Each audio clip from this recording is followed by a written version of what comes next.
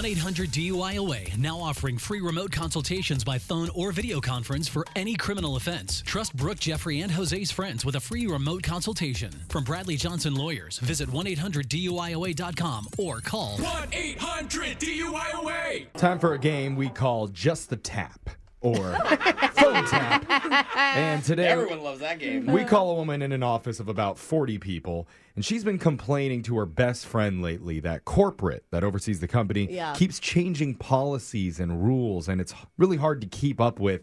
And she's even said she's thinking about looking for another job because of it. Oh, man. But before that happens, Brooke is going to reach out with one final change. And you need to text in at 78592 and tell us if you think Brooke takes it a little bit too far at the end. Oh, no, Brooke. That's what our producer said when he looked at it. But give us feedback. It's your phone tap right now. It's another phone tap.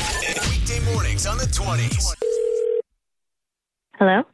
Hi, Stacy. Yeah, this is? Yeah, this is Ellen de Borgberg from corporate. Oh, hi. How's it going? I'm well. I'm calling in regards to the memo we sent out regarding the position and title changes that are happening within your office. Oh, I'm sorry. I don't think I've seen anything. Let me just check my spam folder real quick and just see if that... That's odd. Yeah, I'm so sorry. I'm not seeing anything. I guess I'll need you to email this out because you're going to be the one disseminating this information. I'll just tell you the names and then you shoot it out. Yeah. Okay, sounds good. Okay. Are you ready? Yep, I'm ready. Okay. Well, starting tomorrow, Paul's going to be reporting to Marianne. Marianne is going to be reporting to Tammy. And now Tammy is going to be reporting to Richard. Hopefully that'll help with strategic optimization. Hey, I'm sorry. Can you go a little slower? I'm trying to type to keep up, but Well, you're going to need to be typing a little faster than that if you're going to be working here. Okay. So Paul is going to be reporting to who? Marianne. Marianne's reporting to Tammy, and Tammy's going to be reporting to Richard. I'm so sorry. I don't know who any of these people are. We don't have a Paul, a Marianne, a Tammy, or a Richard in our office. Are you new? No, I've been here for 3 years. Okay, well, I just need to ask this. Please don't take offense. Is this an antisocial thing? Like you don't like your coworkers, so you don't know them?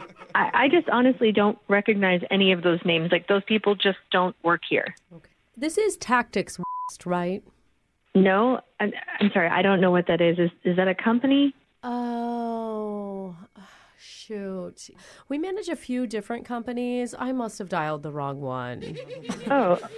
Good thing this wasn't a call about firing. Am I right? Yeah.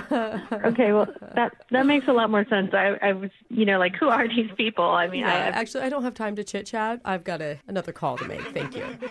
Oh. Hello? Hi, Stacy. I meant to call you back a few minutes ago, but just had a little rendezvous with my husband in the office, and...